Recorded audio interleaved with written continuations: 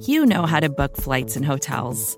All you're missing is a tool to help you plan that unbelievable travel experience. That's why you need Viator. Book guided tours, excursions, and more in one place. There are over 300,000 travel experiences to choose from, so you can find something for everyone. And Viator offers free cancellation and 24/7 customer support for worry-free travel. Download the Viator app now and use code Viator10 for 10% off your first booking in the app. Find travel experiences for you. Do more with Viator.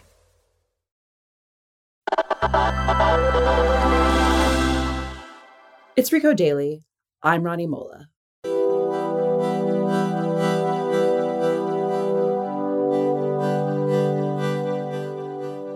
Tucked away in the Andean highlands of South America is a place that looks out of this world.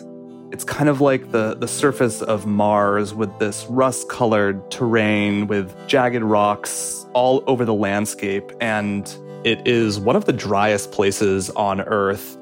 That's Benji Jones, who covers the biodiversity crisis for Vox. And within this landscape that feels very desolate, you have a bunch of these saline lakes, these really large, salty lakes. And underneath these lakes is groundwater that is very, very rich in lithium. It's the element powering nearly all of our cell phones, laptops, and the ever-growing demand for electric cars. And here, you could find more than half the world's supply of lithium. It's pretty amazing. So it's been used for decades to treat bipolar disorder as a mood regulator. And commonly today, pretty much all mobile electronics have lithium-ion cells in them. So it is one of the most important elements to kind of the modern world and increasingly the world of the future. But extracting the lithium from the land is where it gets complicated. It's creating a hostile living environment for the neighbors. Within the lithium triangle, there are 3 of the world's 6 species of flamingo, and they live in and around these lakes. These lakes are incredibly important for their lives. It's where they find food, it's where they nest, it's where they breed. A lot of the lithium that ends up in our batteries comes from beneath these saline lakes in the lithium triangle. So it's literally in the water underneath these lakes. And most methods that you see today to get lithium out of groundwater use evaporation. And as you can expect, evaporating water, of course, means that it is no longer available for anything that relies on it. So in this case, flamingo. Okay, and we think that lithium mining is behind it. Tell us a little bit about the process that's making these lakes shrink. So the most important thing to know about lithium mining is that it uses a lot of water. It's pretty ironic given that this is one of the driest places on Earth, and to get a ton of lithium out of the ground, you need about 400,000 liters of water. You have these mining companies, and they pump the groundwater below the lakes onto the surface of the land and kind of spread them out in these large, very shallow pools. And in doing so, the water starts to evaporate. And as the water evaporates, it leaves behind elements including lithium, and it's much more easy to extract the lithium from the groundwater once all that water evaporates. So as these lakes start to lose water, which we think is linked to lithium mining, the lakes actually become saltier and saltier because as you evaporate the H2O, what's left are these minerals, including salt.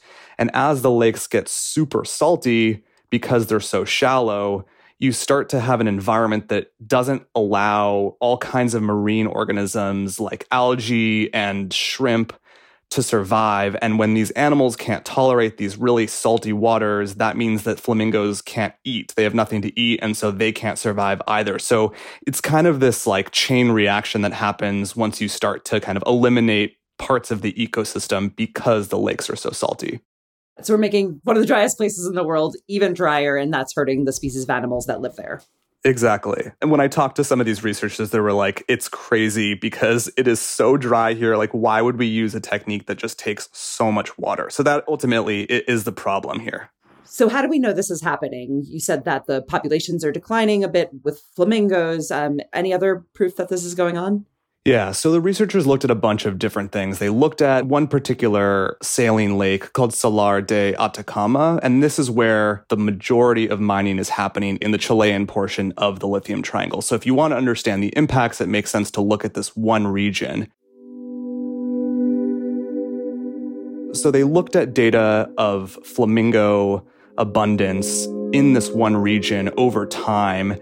And then they compared that to data showing the size of these pools that companies use to evaporate out water. So essentially, when you see a lithium mining operation, you'll see all these beautiful colored pools, which is where all this evaporation is happening. And they look turquoise or blue or orange even. And so you can actually measure the size of those using satellite imagery. And so they ran all these analyses to essentially link the decline of flamingos over time to the increase in area of these pools that these companies use for their mining operations. What they don't know is whether those flamingos are just going somewhere else, and that's why it's registering as a decline, or if they're actually dying from starvation or because they can't have as many chicks each year. So we know that the number of flamingos is going down. We just don't know what's happening to those flamingos that are no longer there. We're not at a point where like all of this has already happened, but it's actually ramping up pretty quickly in response to the rise in demand for EVs and other electronics. So it's worth figuring out now whether this is causing problems so Chile or other countries can do something about it. With more and more flamingos leaving, what does that mean for the ecosystem they're leaving behind?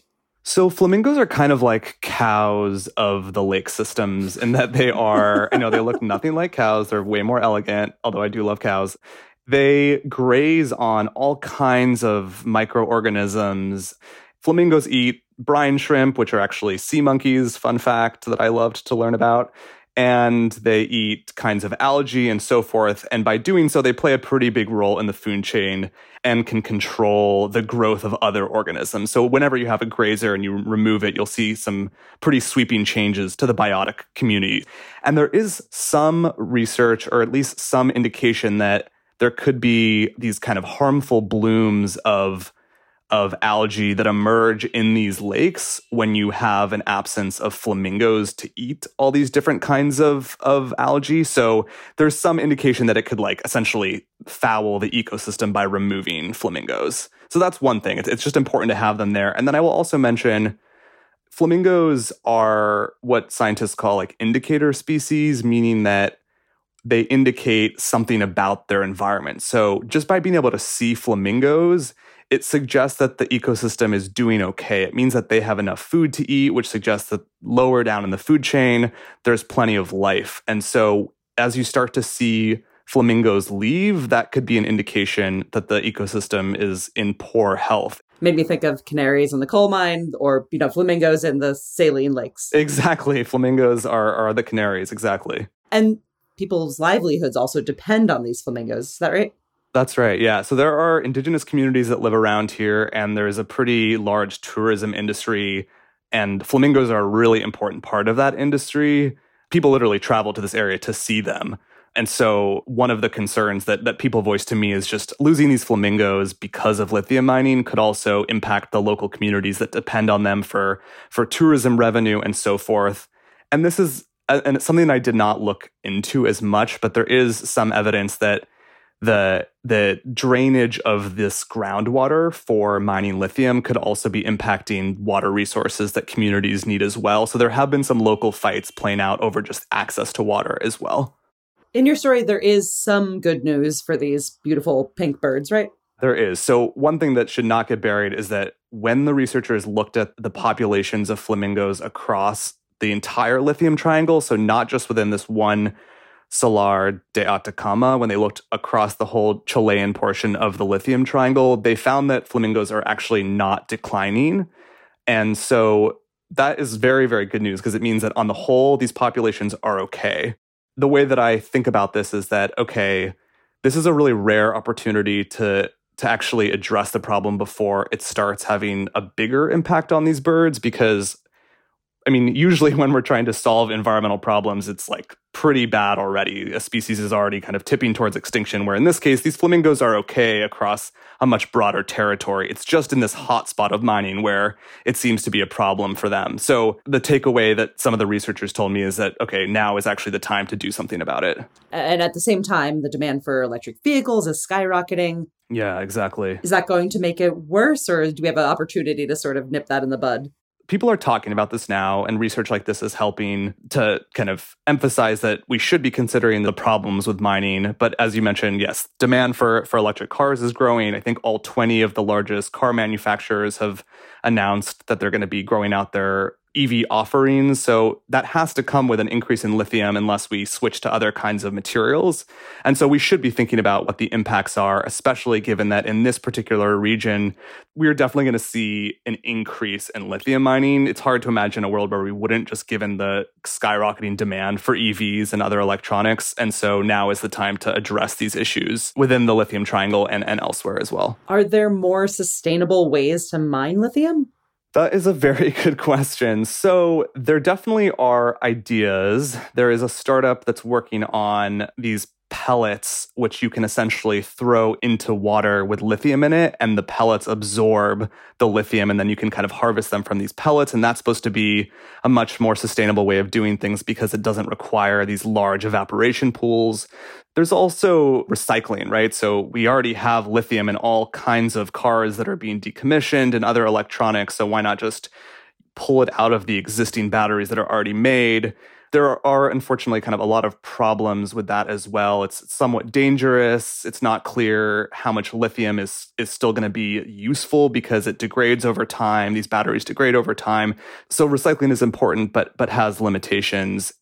I will just say that one of the researchers I spoke to is part of a committee to rewrite the Constitution of Chile, which is a thing that is happening, which is a pretty big deal. So they're rewriting their constitution, and mining is a big topic. Extraction is such a large part of Chile's economy. Mining is such a large part of Chile's economy. And so one thing that she said the people on this committee are talking about is, okay, we know that mining has to happen just given the growth of this industry, but there must be ways to do it more sustainably and in ways that don't harm the people who rely on these ecosystems as well. So I think there is focus on sustainable mining, but it's not totally clear how this is going to happen.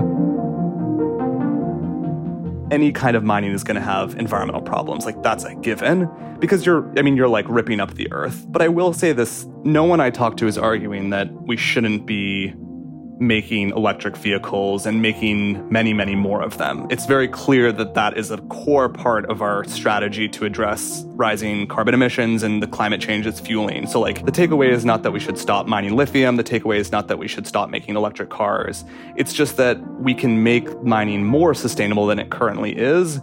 And both things can be true. Like, EVs can be good and mining can also be better. Benji, thanks so much for joining us. Oh, it's my pleasure. Thanks for having me.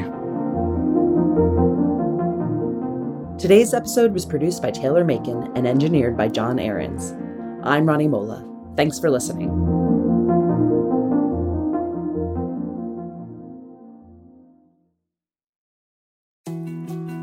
More to-dos, less time, and an infinite number of tools to keep track of. Sometimes doing business has never felt harder, but you don't need a miracle to hit your goals. You can just use HubSpot because their all-in-one customer platform can make growing your business infinitely easier. Imagine this: high-quality leads, fast closing deals, wildly happy customers, and more benchmark-breaking quarters. It's not a miracle, it's HubSpot. Visit HubSpot.com to get started today.